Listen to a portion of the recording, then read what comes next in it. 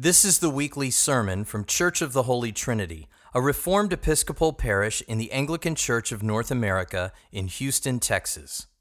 Find us online at holytrinityrec.org. Find us on Facebook as Holy Trinity Houston, and on Twitter and Instagram as Holy Trinity REC. Enjoy the sermon. May the words of my mouth and the meditations of all our hearts be always acceptable in thy sight, O Lord, our strength and our Redeemer. Amen. You may be seated.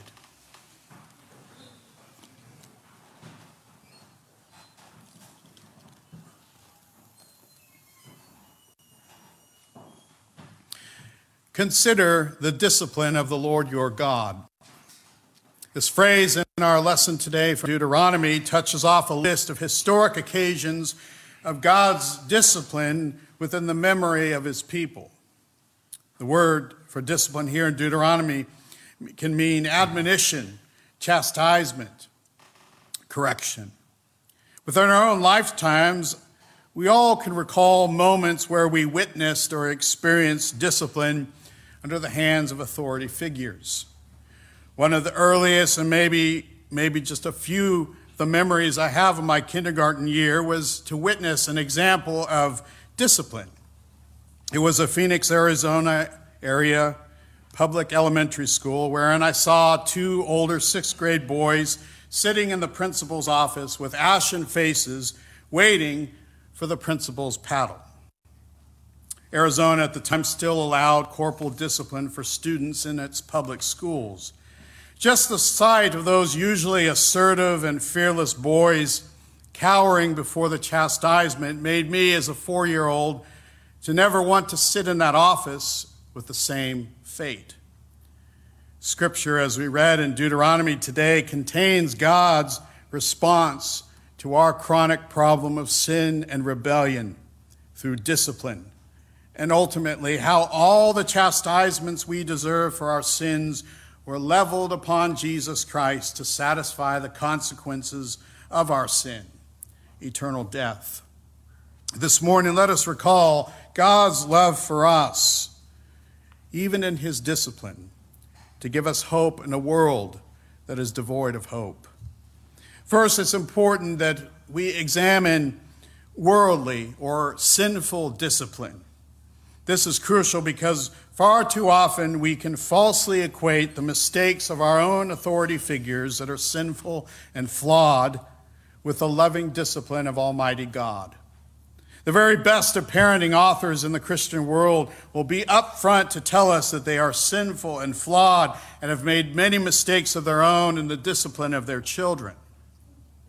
If discipline lacks humility from the authority figure, it will most likely be worse than the offense that's being punished.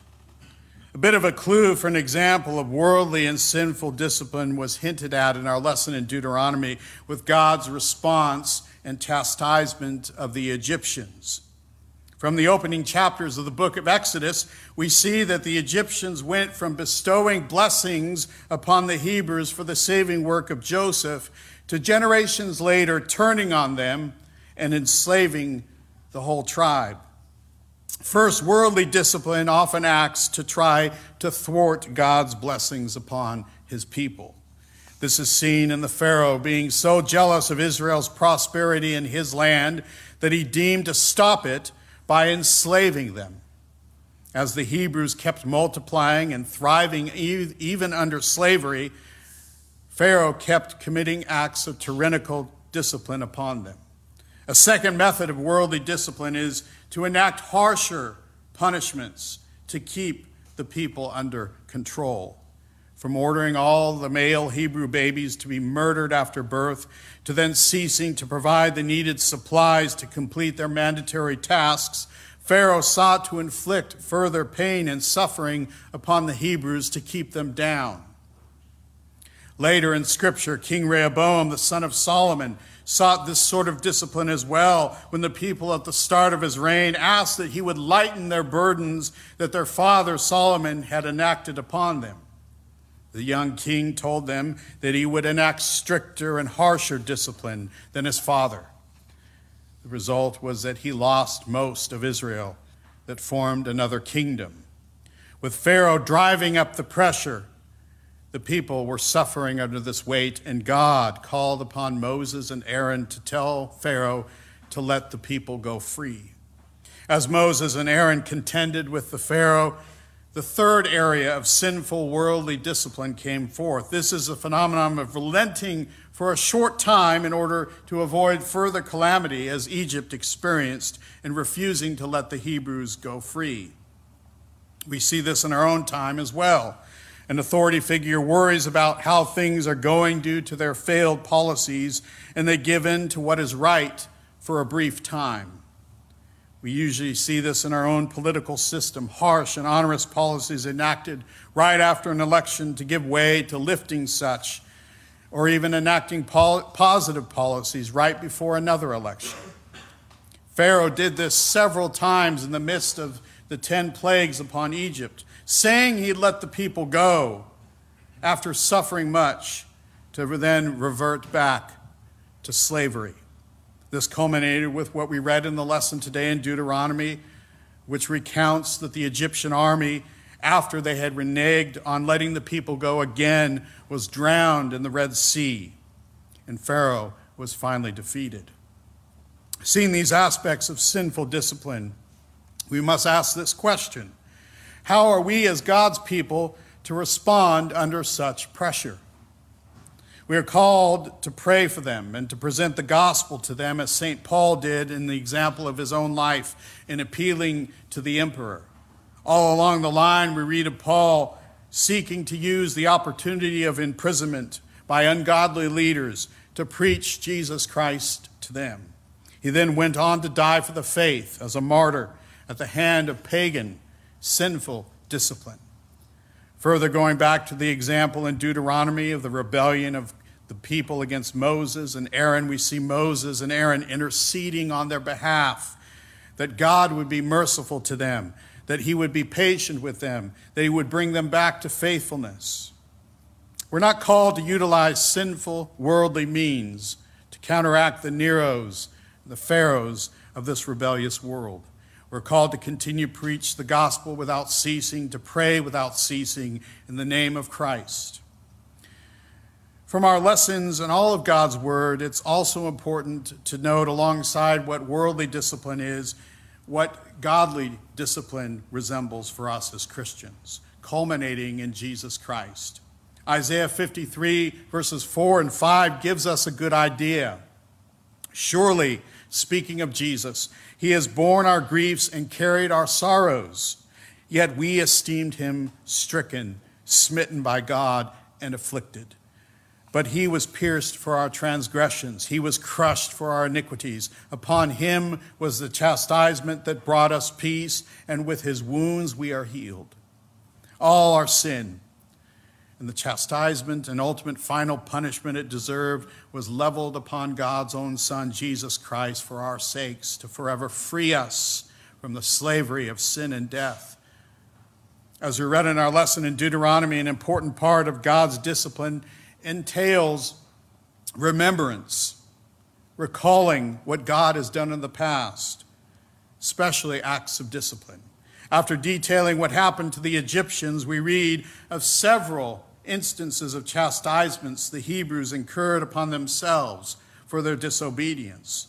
Note that each of these resulted only after God had given them clear instructions of how they were to live.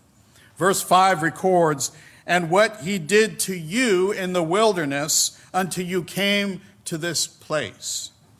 At the beginning of their freedom from Egyptian bondage, God led them to the promised land.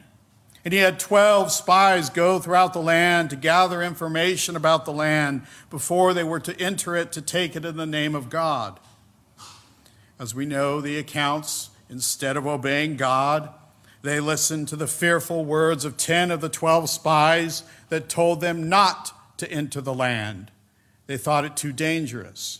These 10, backed by what we would call a landslide vote against the matter today, rebelled against God and the 4 that pleaded with the people to still go to the land: Moses, Aaron, Caleb, and Joshua.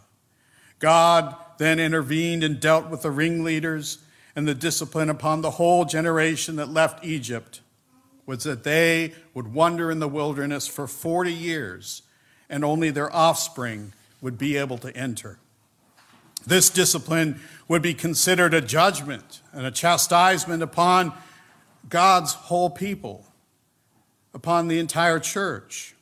You might ask the question, does God still discipline his church today on this scale? We can look to examples in church history such as Nicaea in 325, the first ecumenical council, where the biblical view of Jesus was codified, while the heretic Arius, in his quite extensive popular following throughout the church, was admonished and chastised. Even though Orthodox teaching prevailed, Athanasius, defender of the Orthodox faith, suffered for years after this council through exiles and so forth by followers of this popular heresy. It took decades before this heresy was rooted from the church. Often in the history of the church, elements of heresy that become popular results in decades upon decades before the Orthodox view becomes the norm again. We live in similar times.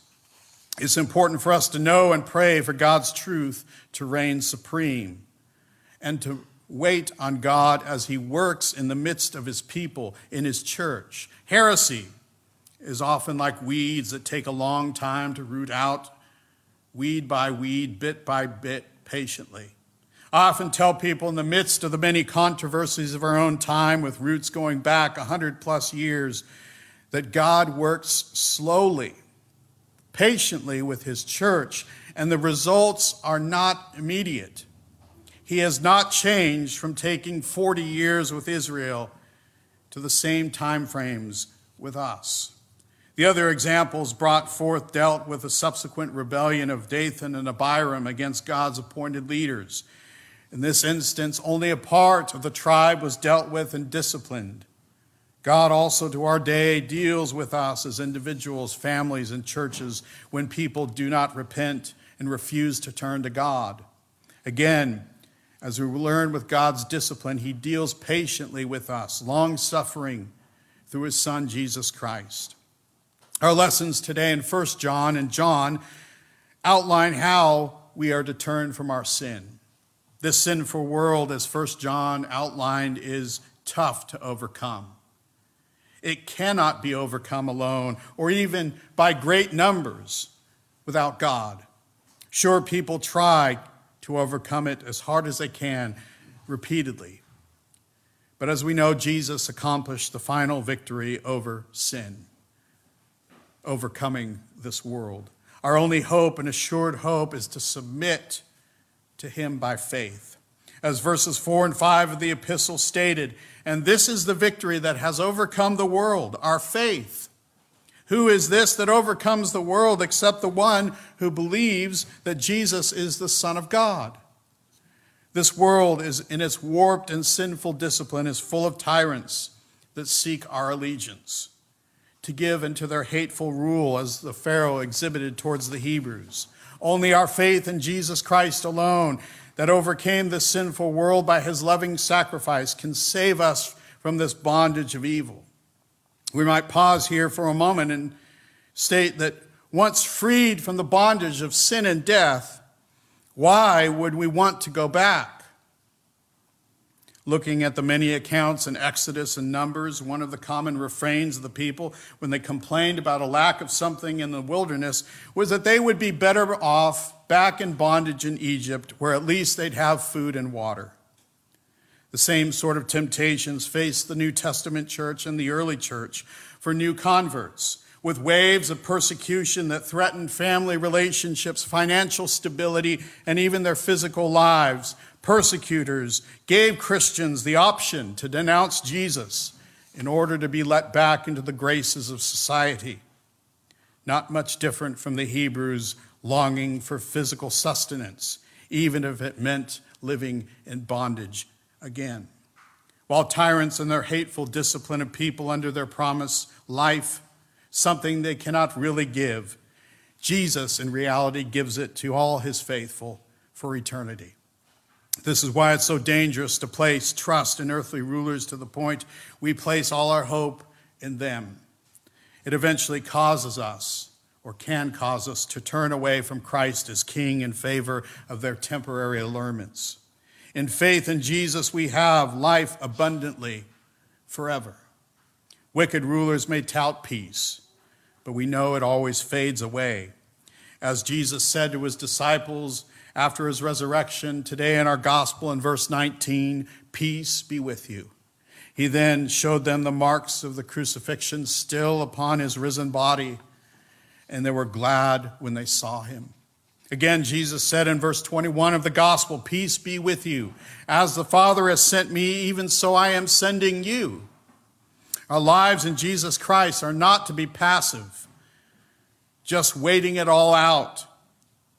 No, he said this in verse 22, receive the Holy Spirit. He then sent them out, as we read in the later accounts, with his ascension and the Great Commission, and then the Pentecost of the coming down of the Holy Spirit. He sent them out just as Moses and Aaron were sent out to confront darkness with his light, with his gospel, offering all sinners the news that they can believe and repent of their sins, trusting in Christ alone for their salvation. Verse 23 brings us the last words of Jesus in this resurrection appearance. If you forgive the sins of any, they are forgiven them. If you withhold forgiveness from any, it is withheld. Jesus has given us his church the authority to communicate to the world that Jesus alone forgives sins when we repent and when we turn to him in trust. Now, this authority is only possible by the grace of God, through the work of the Spirit within believers, within his church. Such must be taken with deep humility. That is why in the midst of the life of the church, when people sin and are called to repentance, the church must act in humility and patience, just as Jesus does with all of us. Does the church get it wrong? Of course it gets it wrong from time to time. Does the church act sometimes more out of mechanical roteness than love? Yes. We must temper all we say and do under the love and humility of Jesus Christ. This is why church discipline is and always must be conducted carefully, patiently, reverently, and in the fear of God. Even in the most severe of church disciplines that we've been given in the New Testament, excommunication, where the Christian is barred from partaking of the Lord's Supper until they repent, is full of the hope that the person will eventually return in repentance and to be received back into communion. As Revelation 3:19 states, those whom I love, I reprove and discipline, so be zealous and repent. And in 2 Corinthians 2:7 and 8, so you should rather turn to forgive and comfort him, or he may be overwhelmed by excessive sorrow. So I beg you to reaffirm your love for him. Both the Revelation and 2 Corinthians passage call the church to err on the side of grace and mercy, love, that if repentance occurs, the person is to be restored. When excommunication becomes something that pushes people out with no way back to the table, no hope of coming back to the table, it is no longer biblical discipline and is veered off into the tyrannical, worldly discipline worthy of men like Pharaoh and Rehoboam. Unfortunately, there have been rigorous elements in church history that went the opposite of what Paul called for with the penitent. The Donatists taught that people during waves of persecution that denied Jesus and even turned in fellow Christians to the authorities should not be forgiven and admitted back to communion. Fathers of the church, such as St. Augustine, taught that this rigorism was not Christian and must be rejected in favor of obedience to Christ and how to deal with those that have sinned and have come back in repentance. If we find ourselves under godly discipline, how are we as Christians to reply? Again, it is with prayer and patience. It is with submission to Jesus Christ and his church, in a church that upholds Scripture and faith in Christ alone. Sometimes for those stuck in their sins for a season of darkness, As some spiritual writers have called it, the dark night of the soul. It's to wait on God and ask for the church to pray for them as they go through the valleys. Most importantly, we cannot place timelines upon people. Again, this is a worldly tactic. Rather, it is to see that we are all described in Scripture as akin to branches of the vine, branches of the tree in need of nourishment, pruning, and sometimes even when the dead branch has fallen to the ground in need of being placed back into the tree by the vine dresser. God takes his time with us. We as human beings cannot see inside the hearts of other people. God alone has this power. We must all deal with each other through humility, patience, and long-suffering. May we turn to God's word to remember the many examples of his discipline in Scripture to help us as we challenge sin first within ourselves and within others. May we take these words of Hebrews chapter 12, verses 5 and 6 as deeply comforting and encouraging. And have you forgotten the exhortation that addresses you as sons? My son, do not regard lightly the discipline of the Lord, nor be weary when reproved by him. For the Lord disciplines the one he loves and chastises every son whom he receives. May God keep us humble as we serve him in this world to go forth to challenge sin with the gospel of Jesus Christ. May we ever be wary of our own shortcomings, our own mistakes with discipline, to ask for his help, to exude his loving patience with others. May we ever turn to him in repentance, reliance, and faith in all we say and do to his glory.